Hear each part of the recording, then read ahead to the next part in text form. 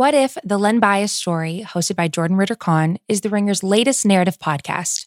You can find new episodes every Wednesday on the Book of Basketball 2.0 feed. Here's a quick trailer. You've heard his name, Len Bias, 1980s phenom, second pick in the NBA draft. And then, cocaine, tragedy, one of the most shocking deaths in sports history. 35 years later, Bias's legacy is still making an impact. From Spotify and the Ringer Podcast Network, this is What If, the Len Bias Story. I'm Jordan Ritter-Kahn.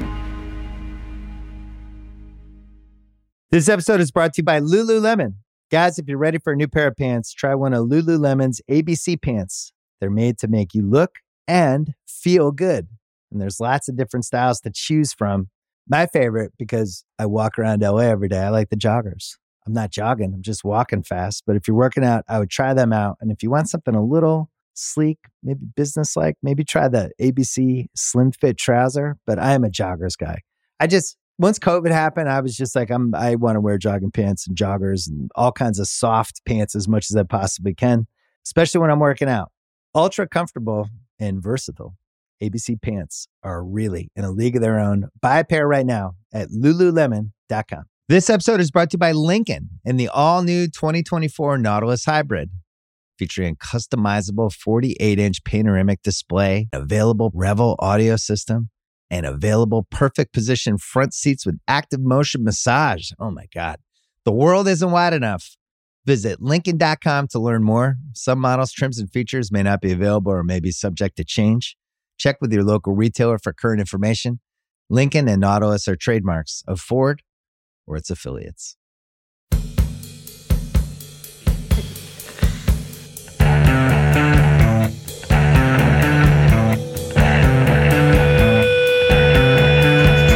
Hello, welcome to the Dave Chang Show, part of the Ringer Podcast Network, presented by Major Domo Media. Thank you, Yola Tango. We are doing a moif. In my opinion, is fact. It's moif. For the French listeners out there, this is a moif. Man, where to begin? I had a hot pot for the first time last night. In 18 months with Chris Chen. We went to Haidi Lao. I've actually never been to Haidi Lao, which is like one of the most successful restaurant chains in the universe. Do you know what it is? I don't. What style is it? Haidi Lao is hot pot. It's like worth like $12 billion or something like that. It's like hot pot that's beloved like Chipotle.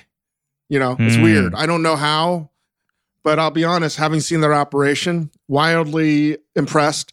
Although, especially with the COVID protocols, none of it was, should I say, I hope they're recycling everything. You order whatever you want, your meats, your vegetables, it all comes prepped out in a plastic delivery box. Oof, yeah. And I mean, when I walked into the restaurant, I didn't understand what was going on because first you had to wait a while, right? Because of the seating. But I was like, are people bringing in food? What's going on? Because there's white plastic boxes and 12-ounce soup paper cups piled high everywhere. I'm like, this is so weird. And when you order everything, everything comes pre-portioned out, even the hot foods, right? They had these shrimp balls and really delicious stuff. And it just looked like I was ordering delivery, but in the restaurant. Interesting. So the food doesn't come out and then I'm cooking my own food. Not on plates. It's in everything's boxed. No. Interesting. And I think it's, in some ways, I'm like, this is genius. Because you can plate your food a week in advance if you have the refrigerator room. Yeah. I mean, you're right, though. That sounds extremely painful from an environmental standpoint. Just looking at plastic boxes seems rough. Mm-hmm. And the good thing about hot pot, if you've never really had it, is you get to make your own sauce, your dipping sauce. And I was not able to do that. You have to tell somebody how to do it. Oh, no. And, yeah, it was really, really, really bad. So like I came back and I said, I need one of everything. And the dipping sauce is all pre-portioned out in plastic deli containers. Oh. So in order to make my cuvee of dipping sauce, I had like 9 different deli containers just for this one sauce. Yeah. And Haidi Lao is like a Sichuan style, like spicy hot pot. Yeah. And my body has not had anything like this. Yeah, how's that going? Eating, I've had Sichuan food plenty of times because the SGV has it in spades. But I've never, when you consume hot pot, it's different kind of consumption of super spice. And I thought about choosing your broth and getting it the pickled cabbage broth, which it would be more like the broth that is also Sichuan based, but not mala and not super spicy. Our friend Chris, our partner in Majordomo, tried it, ordered it, and it was delicious. And I decided to go with the medium spicy, normal, original Haidilao hot pot flavor.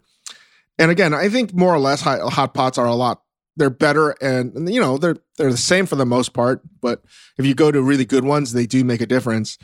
The broth was outstanding, but it was my consumption of the chilies and the Sichuan peppercorns that just ultimately. Yeah, how's that tum tum doing? It hasn't been a good day. It has not been a good day at all, and I knew so. Like when I start sweating over food, it's totally different than sweating when I work out and I'm running. Sure. When you can't just stop sweating for like an hour after you work out. I start sweating from the top of my head, which dribbles down my neck. I just it looks like I'm just pouring water out of my pores. And that started to happen. So you have to get a whole extra set of napkins. And free the top of your head. I was also mad because it was a little bit like Top Gun, Naked Gun, when O.J. Simpson put his foot in the bear trap, and then get shot. The thing about hot pot that I think is underrated in its danger is the splatter. The oil splatter. I was wearing a pair of pants and I did one of these things. I was like, oh no, I got an oil spot on my pant, and I tried to fix it up, and then I knocked over with my elbow something else that spilled over on me. It was a real experience. And I'm going on and on and on because I still love hot pot. I encourage you guys all to go get hot pot. As difficult as it was to wake up this morning at 4 a.m. in pain, so much pain, like an alien was coming out of me. I missed hot pot so much. And I have made hot pot at home, and you can make great hot pot at home. But you know what sucks? Having to make it at home. Absolutely. And I just love hot pot. It's amazing. And if it's not in your area, I don't know. Do you guys crave hot pot? Yeah.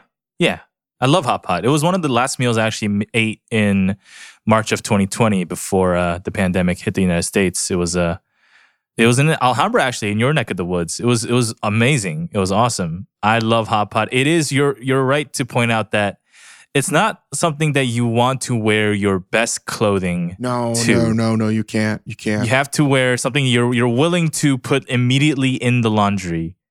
So that's really the point. I don't even know what's going to be asked question-wise by Supercomputer, but this is a long preamble of me basically saying, not that I just love hot pot and you should go eat it, especially if you've been vaccinated. It has basically been me thinking all day for 24 hours pretty much that the bib is underrated. Oh, okay. I feel very strongly that we need to make a concerted effort to collude with other restaurants and bring the bib back.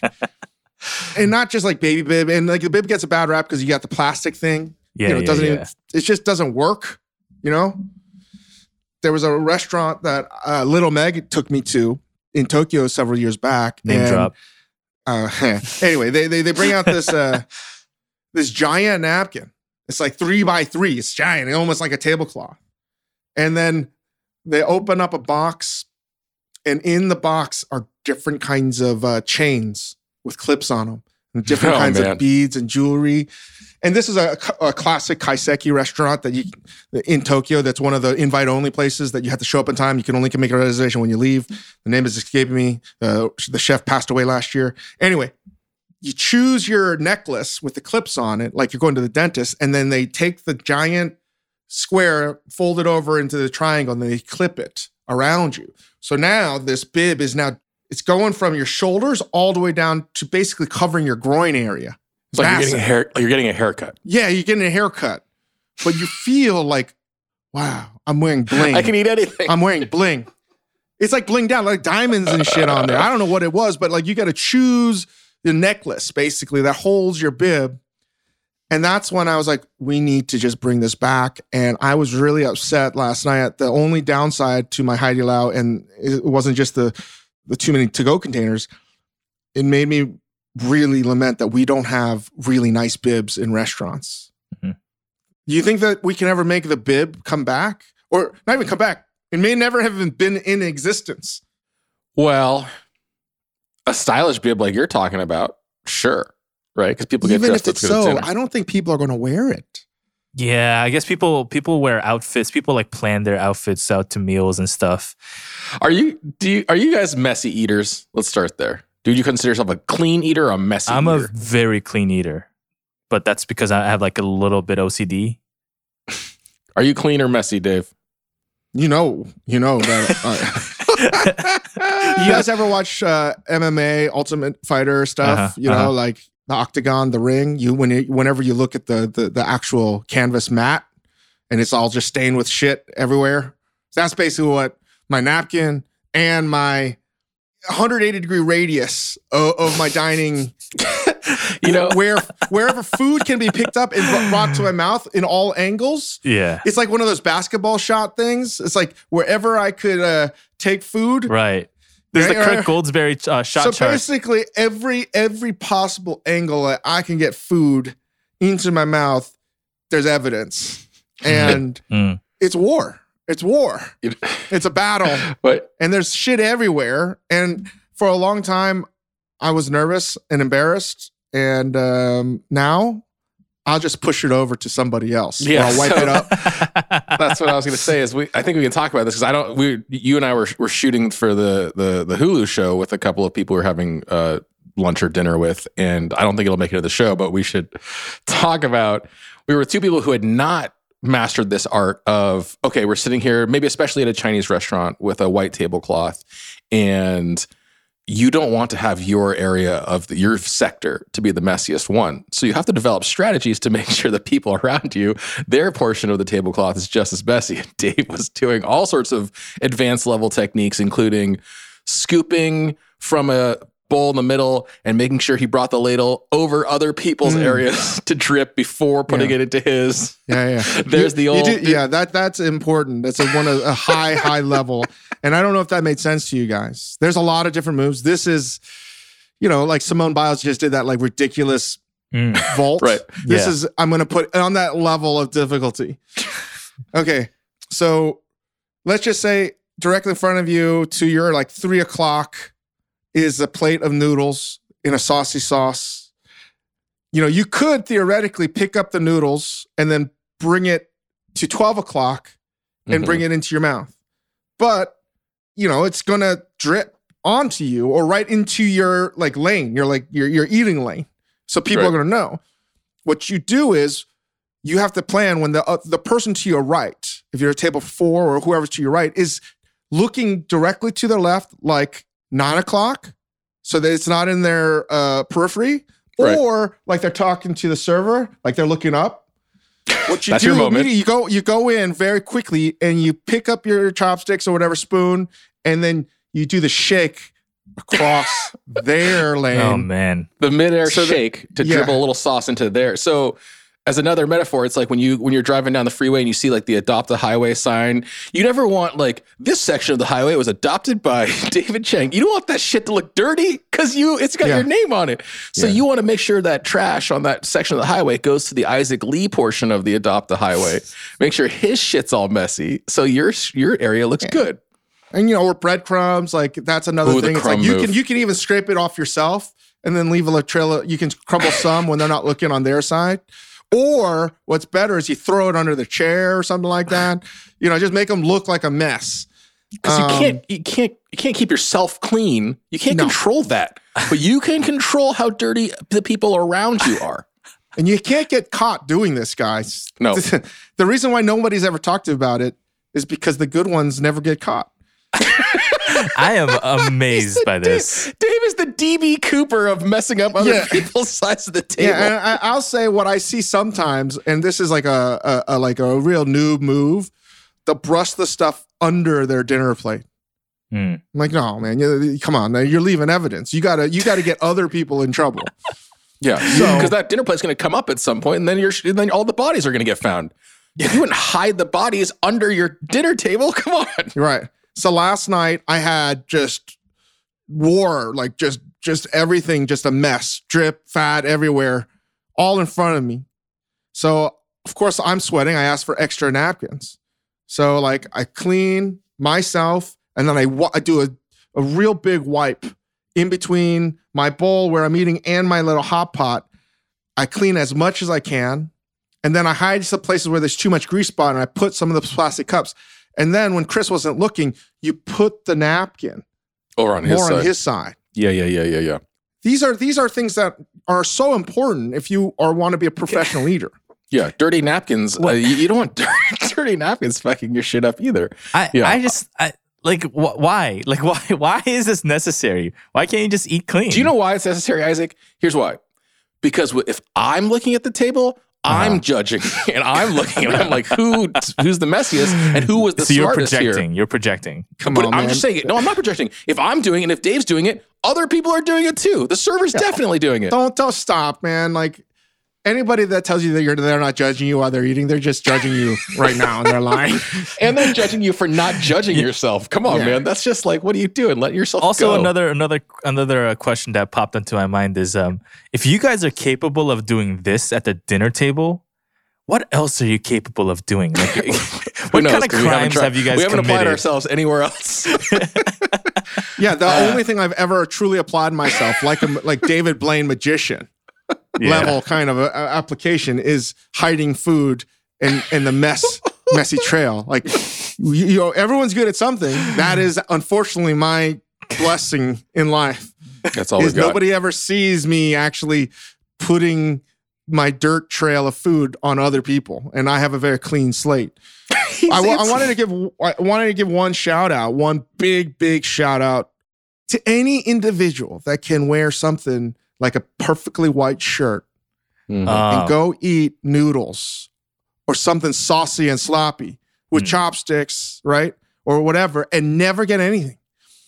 Never get anything on them. The only place that I think has a high density of this consumption of food is in Hong Kong, because of all the offices and blah, blah, blah, and like the kinds of food there. I'm sure there's others, maybe Kuala Lumpur or whatever, but it's something I've always noticed. I think the people in Hong Kong that work in office buildings and they go eat like beef brisket soup or something, that is saucy and messy and rice and whatever. One of the things I do is I look to see how badly their shirts are messed up. But the problem is, it never happens. They are the most skilled eating clean people I've ever seen. Second is the people of Singapore because of the chili crab. I don't know how they don't get shit all over them, but it's only because I spent a little bit more time in Hong Kong. And the other thing I wanted to add, just in general, I don't know how people in Asia, I don't know. This is actually maybe one of the most important things we've ever discussed. How, like Singapore especially, and Kuala Lumpur, places in Southeast Asia, if you've been there, and I'm talking about eating at these locations because it's important. If you eat at a Singaporean restaurant here, they're giving you all kinds of things to clean your hands on. But in Asia, particularly in places like Singapore, they give you one tiny napkin. And it's less of a napkin than as a tissue, like a square of tissue. Yeah, it's like 2-ply of one sheet of toilet paper. You sit down and you're like, oh man, we're gonna get into this chili crab, and that's the only napkin they give you. 100%, man. I 100% know what you're talking about. To me, I don't understand. It doesn't add up how they keep themselves clean. Yes, I know people bring their own Kleenex. That's one thing, but even still.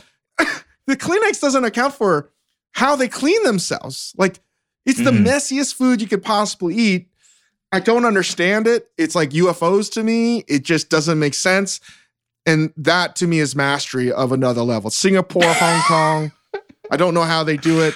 It's not like they're licking their fingers. It's just the sauce just disappears from their hands and there's nothing. But they're also not eating slowly. It's like it's not like they're eating more carefully. They're going for it in the way that you have to go for it, but somehow the mess doesn't splatter. Yeah, it's pretty impressive. Yeah. No, in some ways, this is tied to my Asian driver theory. Right, the best drivers are Asian. just the rest of the world is doing it wrong. Let me ask you this, Dave. Does Hugo ever wear? Because my kids have these bibs, and now I'm thinking about products here that we could be developing here. But does Hugo have any of those bibs that are basically like a jacket in reverse, where it actually has sleeves and it's something he puts on and it gets tied in the back? It's like having a jacket on, but just backwards. No, he just has those rubber boat bibs. Oh, he's got the ones that catches the food. So sometimes we'll put my son nowadays into these, like, basically it's a jacket with like elastic arms, like seals you up. And it makes me think, how sick would it be if you were in a noodle restaurant and you saw somebody walk in and just take their jacket off and put it on backwards to eat their soup, to cover their shirt, and just crush it. Like, how amazing would that move be? Somebody out there do this, and then we need to develop the reversible jacket that's like, inside is bib material that you can just swing off, this put is on a backwards. $1 billion idea. Eat. We cannot let this air. Put your sport coat back on and walk out like nothing ever fucking happened. That's what I'm talking about. We have to edit this out because we have to actually make this company and sell these products. Yeah, the baby bib for adults. No, that's great though. That's an awesome idea, and people should do it. We should just give that idea away for free. If at any point, if anybody is listening and you ever see Dave, Isaac, or myself in a restaurant and it's like a noodle restaurant, please, for the love of God, if you're wearing a jacket, pull this move. I will do something very special for you. We'll put you in the your Moif dinner, Hall of Fame. We'll buy your meal on the spot. If we see people in the real world flipping their jacket around, putting it on backwards, and eating their food. Anyway, we should get into this. Let's get into the Moif. Let's Moif it. Yeah. Let's actually take a quick ad break first, and then we can Moif it up. This episode is brought to you by eBay Motors. eBay Motors is here for the ride. Look to your left, look to your right. Yep, no one's got a ride like this. There's nothing else that sounds like, feels like, or looks like the set of wheels in your garage. With over 122 million parts for your number one ride or die, you can make sure your ride stays running smoothly, so there's no limit to how far you can take it. Brake kits, turbochargers, engines, exhaust kits, roof racks, LED headlights, bumpers, whatever your baby needs, eBay Motors has it. And with eBay Guaranteed Fit, it's guaranteed to fit your ride the first time, every time, or your money back. Plus, at these prices, well, you're burning rubber, not cash. Keep your ride or die alive at ebaymotors.com. Eligible items only. Exclusions apply. This episode is brought to you by Seed. Did you know that most green powders and probiotics don't survive digestion? Seed's DS-01 Daily Synbiotic is engineered in a 2-in-1 capsule to safeguard viability through digestion for complete delivery to your colon. A broad-spectrum probiotic and prebiotic formulated with 24 clinically and scientifically studied strains for whole body benefits, including gut, heart, and skin health. Visit seed.com/Dave Chang and use the code 25DaveChang to start seeding today. That's code 25DaveChang to start seeding today. This episode is brought to you by NetSuite by Oracle. As your business grows, you might start seeing some lag. There's too much work for your team, too many different processes, and it takes forever to close the books. If this sounds like you, you should know these three numbers: 37,000, 25, and 1. 37,000 is the number of businesses that have upgraded to NetSuite by Oracle. It's a cloud financial system that can help streamline accounting, financial management, inventory, HR, and more. 25, that's how many years NetSuite has been helping businesses do more with less. And 1, because your one-of-a-kind business deserves a customized solution for your KPIs. It's like when you come here for this podcast or when you check out your favorite website to gather all the info you need to make better decisions for your fantasy leagues. Well, NetSuite does that for your business and then some. It's one efficient system, one source of truth with everything you need to grow. Right now, download NetSuite's popular KPI checklist designed to give you consistently excellent performance absolutely free at netsuite.com/ringer. That is netsuite.com/ringer. All right, for our first topic of the day, I think this is a pretty easy one, and I think this is a pretty a popular item in a lot of kitchens. Yellow mustard, overrated or underrated? I think I know the answer. Unless it's Coslicks from Ontario or what I get at Philippe's. I'm not a fan of yellow mustard. I thought so. Chris? Yeah, I think it's got very specific applications, but I was like, I was going to say, I was hoping in the time that Dave was talking, I could come up with one of those applications, but it's completely failing me. I can't think of a single. Hot dogs? Are you yellow mustard on hot dogs guy? I was about to say, I've only liked mustard on hot dogs. Yeah, yellow mustard on hot dogs, I think is pretty crucial. Manufactured Caucasian yellow mustard is what I want on my hot dogs. Caucasian. Yeah, but even still, like I can't like hamburger where I can't taste it, like in a McDonald's or In-N-Out. That's fine, but like I'm not. I can't taste it. It's good if I can't taste it. It's not bothering me. I'm fine with it if it's not bothering me. I love Dijon. I just don't. The people that slather it on their barbecue before it goes in for a long smoke, I love that because it's not like you're going to taste it either. It's just simply there as an adhesive. But no, I'm not a fan. I'm shocked by how popular mustard is, though. Doesn't it seem completely contrary to everything Americans want in their food? It makes no sense that people like mustard. It's crazy to me. So weird. It's so weird. Yeah. Moving on. How do you guys feel about Beyond Meat or Impossible Burger or all these like vegan meat substitutes? Overrated or underrated? I am pro Impossible because I helped launch them. Yeah. So I will say, yes, I am pro alternative meat. And I think it's just going to continue to grow and get better. And I think people should look at it how we look at dairy. Mm-hmm. I don't think it's here to take over all things. And I'm pro animal husbandry that's done in the right way. But I also think that this thing is going to get better. Pat Brown, a founder of Impossible, says the cow's not going to evolve into something more delicious, but this is going to get better. And Chris and I talk about it a lot. It's in the Atari phase. So I don't know. It's to me surprising how much it's caught on over the past 5 years or so, but I think it's only going to grow. And if you ask people 25 years ago, would people have oat milk and soy milk and almond milk in their refrigerator? I don't think anybody would say, yeah. Mm. If, are you allergic to dairy? I think most people that consume these alternative milks, they still have regular milk in their fridge too, maybe. Yeah, I think that if, sort of piggybacking on what Dave is saying, I think if you were a consumer who said Impossible Meats or Beyond or any of them is overrated, it would make no sense to be overrated on a sustainability or possibility or necessity side of the coin. Of course. We need to figure out other ways of producing meat and protein to feed the population. You could maybe say it on a taste level. Maybe you don't like what it tastes like. Maybe you don't think it captures the essence of meat that you want.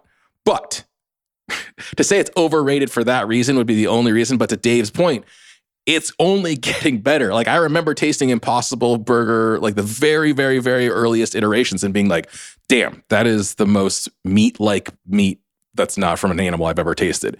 And I remember tasting it within the last, I don't know, I probably had my last Impossible Burger 2.5 weeks ago. And I've had a bunch in the last few months, especially because Dave and I have been looking into this stuff for the Hulu shows.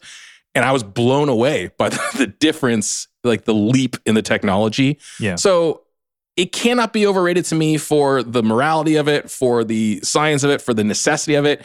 I can understand if people think it's overrated for the taste, but like Dave said, cows only has a ceiling. The deliciousness on what we could maybe generate in this way can at least reach that ceiling, if not now, in the future. So I think they taste good now. Like it used to not, to me at least, it used to not taste as good as. Can I also say one other thing? So we shot. There's a place here in Oakland called Malibu's Burgers, and one door that this the meat stuff has opened up for people who are eating these products for vegan reasons. If you're an actual vegan eating these things, one door it has opened up is like the possibility to eat like a big decadent cheeseburger. You couldn't do that before. I don't want a double Boca burger. I don't want a double garden burger, but I do want like a big double cheeseburger that's made of, Impossible. So that's, if you're a vegan, I don't see how it's overrated. I do like Impossible more than Beyond though. And that's not just because I'm I'm a fan of Impossible. I just think it tastes better, and I just don't like Beyond. I think it's like Pepsi and Coke. People swear by both, but I'm not a Pepsi drinker. Can I ask you about lab-grown meat? Because that's something I'm really excited about, and I would really love to taste one day, is like meat that's grown without a brain attached to it. I love that idea. Well, it's something that Chris and I are working on the show that we can't talk too much about, but I will say that I believe it's an inevitability. Oh, yeah. And it's several years away from becoming anything, I think. I mean, people should start to think about the seismic shift of the questions that it's going to present to us, because if it's more energy efficient by some ridiculous number, like 8 or 10 times more energy efficient for every calorie that goes in and calorie goes out, no suffering. Yeah, there's no death involved in the production. Minimal environmental degradation. I think you'd be hard pressed to say no if you really start thinking about it. So, yeah, I mean, I would say, without giving away too much about the show, because this is a big part of it, and you'll see a lot of this when the show comes out. I will just say that Dave and I stood in the hallway of one of these, lab grown, or whatever you want to call it. I know they don't call themselves lab-grown meat companies, and just were kind of reeling with the questions that emerge from this, the possibilities, and not just culinary, but like the implications of something like this are huge.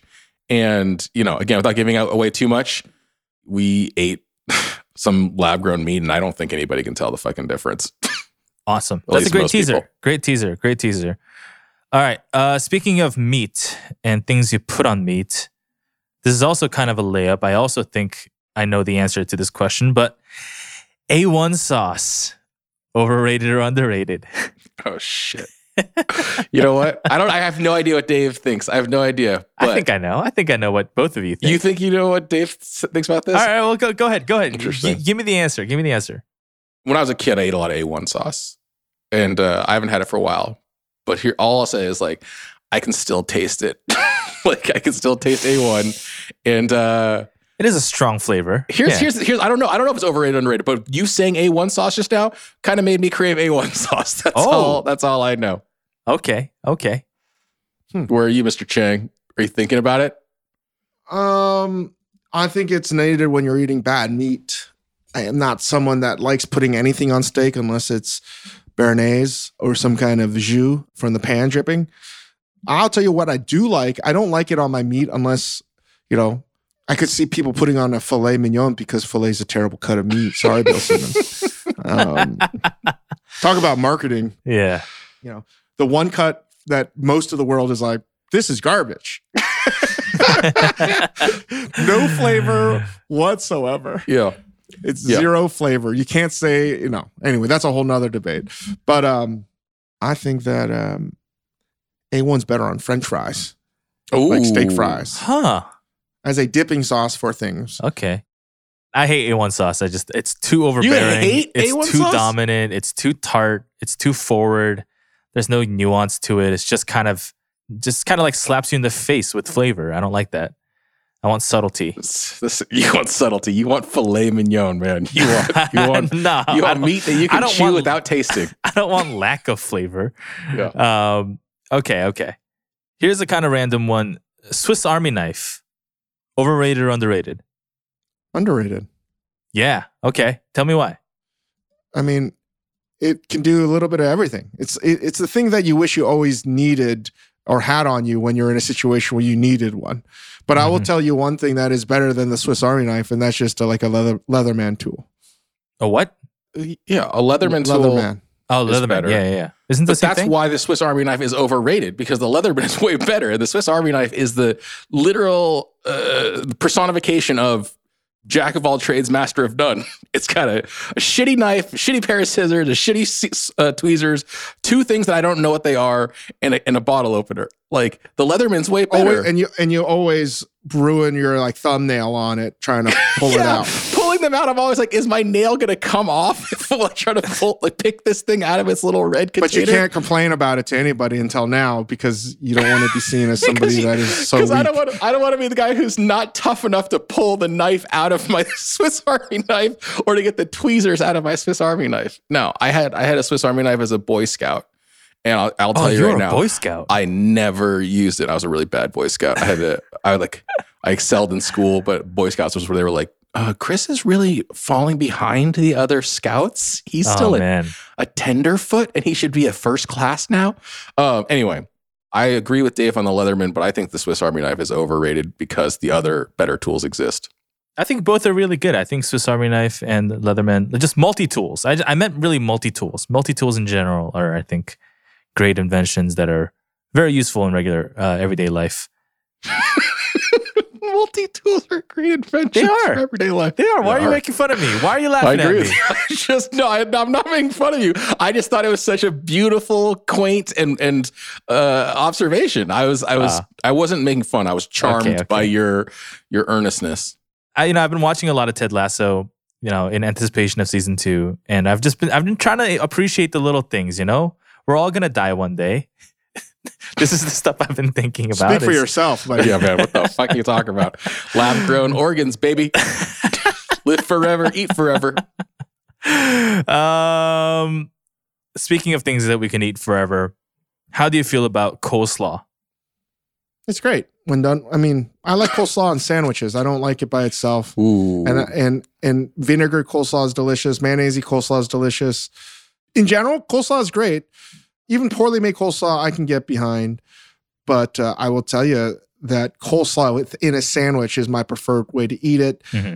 And even if I'm eating barbecue, you get a side of coleslaw. I like to, put that in between bread with the meat. I think that's how it should be done for me.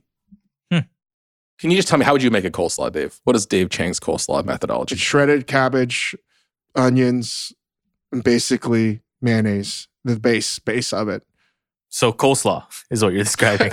No, but the thing is, I was trying to get him because I just know that if I've just spent a few days with Dave, and Dave was in full riffing cooking mode, and I just had an image in my mind of, because that's what I would say. I'd be like, I shred some cabbage, I put some mayonnaise on there, and I got coleslaw. But I just know Dave in the kitchen would be making a coleslaw at 300 miles an hour, and I'd see a little fish sauce go in there. Yeah, I might julienne some apples. I might put some celery salt in there. Here's all coming now. See, I might put some Maggi. I put some MSG. I definitely would make it with QP. I put some savory salt in there. Maybe how important is how sweet do you like your coleslaw? You like sugar, like any? I put some agave. It should be balanced. You know what I mean? And that's why, in some ways, I don't want to see fruit, but and sometimes I do like apple in my coleslaw, and you won't even notice that it's in there if it's julienne. Apple picking, overrated or underrated? I mean, I used to do it on my grandparents' retirement community where they would have a small orchard. But that's in Virginia? I was 4, yeah, but I've never done it in my life other than that. So I can't tell you what it's like because I will never do it, ever. Chris? Let me think. Is apple picking as an activity? I think for me, it's overrated here. I mean, Dave was talking about the East Coast, actually. I just feel a little bit like apple picking is kind of like when you go to buy a Christmas tree in Southern California or like a pumpkin patch where you're like, in its original form, when this was like a farm somewhere and there was like actual hay and it was like a fall thing, it made sense and it was beautiful and fun and the kids went on hay rides, but it feels like it's the Disneyland version a little bit to the ones I've been to. That being said, where my in-laws live in Sonoma, and Sebastopol is a big apple part of the state and a big apple growing region, and a lot of apples originate from there. So there is some real apple picking going there. Underrated for me are all of the fucking amazing varieties of apples that exist outside of the Red Delicious. I'm so sick of seeing fucking Fuji, man. I love the Fuji when I was a kid, but there's other shit out there. Yeah, and Red Delicious, fuck that. Yeah, I'm not a fan of the popular apples. Apple picking, to me, it's just hard work. It's a lot of work, and you're spending a lot of time outside. I'm an indoorsman, as you know. An indoorsman? Yeah. Endorsement. That's Isaac, really God bless you. good, That's man. the best thing you've ever said. Wait. We need to start. Is there a brand called Indoorsman? We need to start an indoorsman outfitters thing. Yeah, I like staying inside. We've evolved over millions of years so that we can have shelter all the time. Why don't we take advantage of it? The reversible soup jacket is the first thing that we're going to sell from Endorsement Outfitters. Endorsement. Yeah, it's just a lot of work. I've gone in upstate New York and I've also gone near Los Angeles. And it's just, I'm physically too exhausted to enjoy the literal fruit of my labor. You know? It's just too tiring. Christ, dude, are you anemic though? What's going No, on? like What's going on? Are you okay? What's going on over here? I'd rather go to the beach. I'd rather go to the beach. Honestly, I don't know what I just was said, or my brain. I can't even comprehend. Did I just travel in time? I don't know what happened. What did you just say? Because it made no sense whatsoever. You're outside for too long. It takes too much work and effort, and you're just way too tired by the end of it. Who are you, man? Are you Garfield the cat, dude? Like, I'm too tired. I hate Mondays. From apple I hate picking Mondays. to eat the apples I picked. Yeah. Oh man, that's so good, Isaac. Okay, speaking of things that you don't have to work for, filet of fish, overrated or underrated? I used to get one with my friend Duke. His name was Duke, and he was a vegetarian in college. And when we were drunk, the only thing he would get at McDonald's would be the filet of fish. Mm-hmm. And I'll be honest, I don't know if I've ever had a filet of fish in my life. Maybe once or twice. So I can't give it underrated or overrated. And it's another thing I will never eat. On principle? Why would I eat that when I can have a hamburger? Okay. All right, let me take the contrarian position here because I think the filet of fish is underrated. Not even on a taste level. I ate a lot as a kid. Actually, I ate a lot of filet of fish. It was my mom's favorite McDonald's order. I guess you're right. My mom ate that too, but like, It's a popular mom order, maybe. But it's also a popular not white people order, and I think it's one of those things that gets kind of shit on as like a weirdo thing. Like, why would you eat a filet of fish? Like, it is definitely a food that made me feel weird the first time I went to McDonald's with my friends and I ordered one because like that's what my family ate. So maybe this is personal, and maybe like not all Asian families eat filet of fish, but I know mine did. And oh man, it's all coming back to me now. I remember. Can I tell a complete digressive story that's related here? Love tangents. I was at a claim jumper one time near Truckee, California, near Reno. And Dave has spoken on this show many times about my being the worst restaurant orderer of all time. Like I always manage to pick the single worst and dumbest thing on a menu. And you're not good at it. You think that claim jumper is like pretty idiot proof? This was the nadir of my ordering, guys. I was at a claim jumper and I was like, liver and onions. Oh my God, Christopher.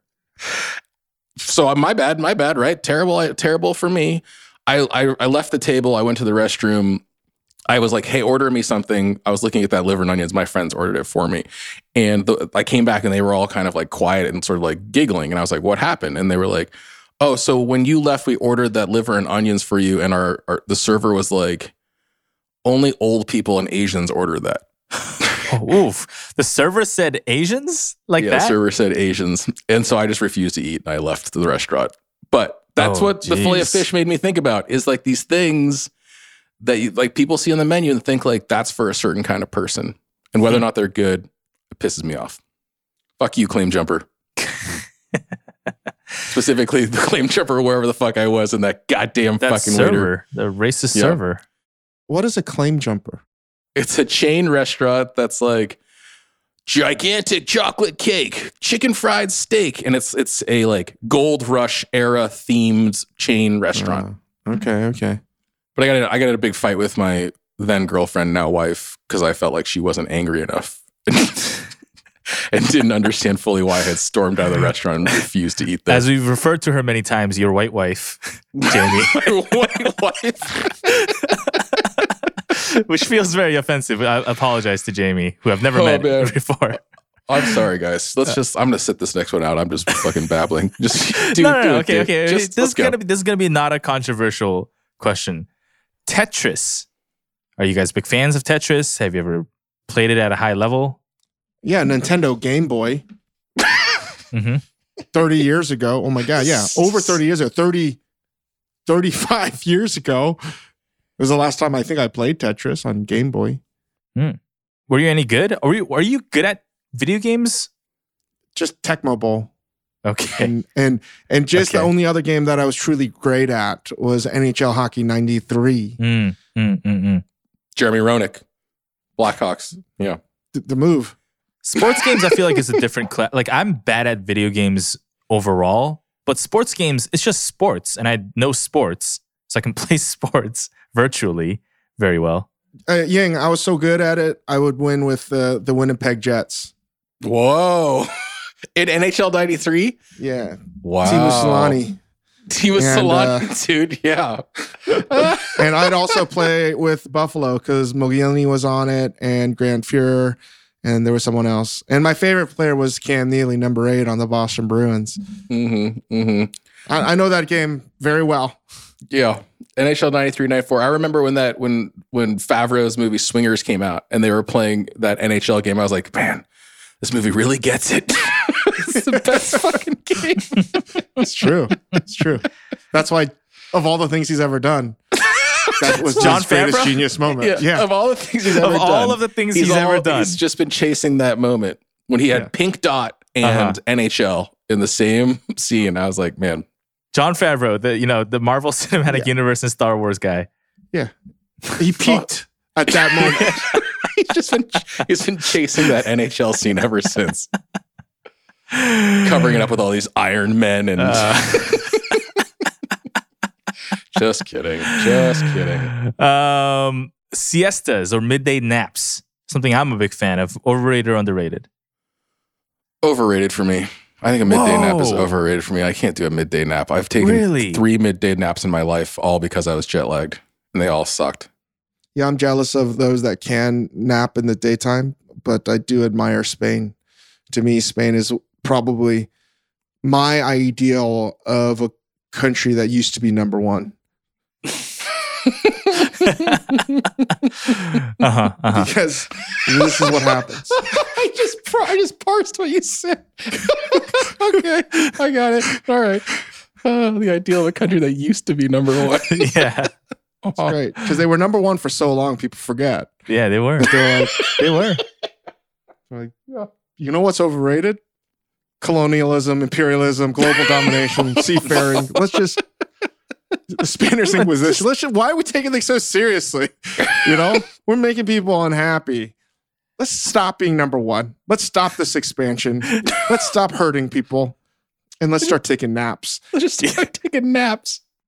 No, I think over hundreds of years of being number 1 is just like, what's the point? And I've thought seriously, because I have traveled extensively through Spain, and whether you're traveling by train or something, I have thought about this so much that I feel like one of the evolutions of being number 1, it turned into the siesta. Without doing any cultural anthropology whatsoever, I believe the siesta was a byproduct of their being so good and so dominant. That's interesting because I think that you might think of the cause and effect. It's like, wow, they started taking too many naps and they fell off the number 1 game. But you're postulating. I just think that after a while, like, you get lazy, you get bored and lonely at the top. So it was an intentional move to just be like, we're going to be like number 27. This is so crazy. I don't know if this is offensive or weirdly progressive. I don't know. I cannot tell. I honestly can't tell. But naps. No, I'm truly saying it as like an anthropological theory that you actually have. I mean, without any research whatsoever, because I wonder how they could have embraced the nap. I genuinely am impressed. I love Spain. I love the food of Spain. It's just me doing no research, just thinking like, how the hell did a nap become a pastime, like part of their lore? And going out at night is amazing. Eating dinner at like 11 o'clock p.m. Best. The best. And like waking up at like 10. Amazing. Like, it's my college schedule. That's the thing. It's college schedule. It's amazing. Yeah. And I just think that, again, like, being number 1 made them be like, we don't want to be number 1 anymore. And in order to not be number 1, you know what you have to do? You have to intentionally nationalize a nap time when the rest of the world is incredibly productive. Nationalize nap time. Oh my God. No. Okay. I don't know Is how this to the most transition out insane of that. thing we've ever said? Yeah, that Yes. is by far the craziest thing. If any anthropologists are listening to this podcast, please Which give we us, know there are so many. Yeah, please give us 5 stars on Apple Podcasts and write in what may or may not be true about Dave Chang's The statement. siesta. How The did it siesta evolve? theory. Let's close this out with one of our recurring questions. I actually don't think we've actually done this in a while, but this week in microwave cooking, what have you guys been microwaving? Oh my God. Oh so my much. God. I mean, you're asking this, Isaac. Dave and I just spent 2.5, 3 days with Dave doing literally nothing but microwave cooking. So, Well, and before I'm now looking online, and now here comes the my siesta theory fact check. is not so far not true. Okay. Okay. The origins of the siesta is hard to narrow down, mainly because the word itself raises questions of definition. Are we referring specifically to the Spanish practice of taking a daily nap, or the origins of naps in general?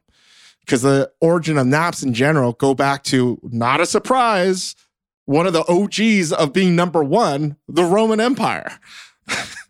Oh my God. Okay? Yeah. You know? Like, hey, now, if anything, there's more credibility to my theory. Oh my God. Oh my God. Yeah, I don't know. I guess we can't really. It's like this Wikipedia article seems to link it directly to being hot and full of food, like eating too much for lunch and being hot, and like the siesta evolving from there. Also, this is actually not true in the sense, like, being so full of food of abundance when other countries are just like, we're so hungry. Yeah. This is a byproduct of them being number one. I'm just saying, this is not that crazy. I guess. Yeah. I guess. I don't know. Anyway, back to microwaves. What have you been cooking in the microwave oven? I know you spent some time working with the Anyday folk. Craziest thing I cooked in there was I boiled some eggs in the Anyday, and I'll let everyone know how I do that. How I did that soon, but I definitely had a breakthrough in boiling eggs. We made it so it was a medium boiled egg. I think you can do a soft boiled, but that was a big breakthrough. And I made what did I make with the roux? Soubise. Oh yeah, I made onion soubise, and I made a gravy. Oh, I made a mushroom complete gravy with the roux, right? Complete with the roux. Yeah. All microwave in the microwave. gravy. And it was delicious. It was delicious. It was good, right? I thought It was very good. And actually, the other thing, so I just last night, my wife's sort of like one of her favorite things in the world is sausage and peppers. And I love you, Jamie, but it's also the things in the world that she is least good at making. Very not good at making them. And so the other thing that Dave was messing around with when we were together was kind of roasting, quote unquote, roasting peppers in the Anyday bowls and then covering them up, letting the steam help you separate the skin. So last night I took that method, cooked down some peppers, peeled them, did a soubise in the same bowl right after, basically, and then just braised some sausages in those two things with some tomato, and it was awesome. And it like truly cut out, like, I mean, if I were to try to do that, Dave, probably like both of those processes probably cut 90 minutes out of my active cooking time between roasting and peeling peppers and then stirring onions and cooking them down. So that was actually one of the best things I made and ate this week too. Wow. That sounds amazing. Yeah, pretty damn good. Yeah. Wow. I'm still doing research on the siesta. Yeah. I can see him over I there. can hear Just your like- mouse tapping. I was just looking at sleep.org, Dave. You're looking at But that it also one. makes me sad that Spain has mostly abandoned the nap for the adult working population. That's not cool. Yeah, they've become, That's like getting rid of summer break for kids. Like, you can't just be like, wait, I'm not allowed to take a nap anymore. Come on, man. It's not cool. Year-round school. Fuck you. Yeah. God, I do. I love Spain. Speaking of travel, I can't wait to get back to that country. Oh man. Let's close out this podcast here. Give us an outro, Chang. Go take a nap, everybody. Give us 5 stars. And if you do have an answer, the evolution of the siesta, let us know. And right? Give us 5 stars and leave a comment about the history of that on our Apple iPod page. Did I say that right? I know iTunes. Yep. You got it. Nailed it in one. iPod. No, podcast page. Oh, man. Okay.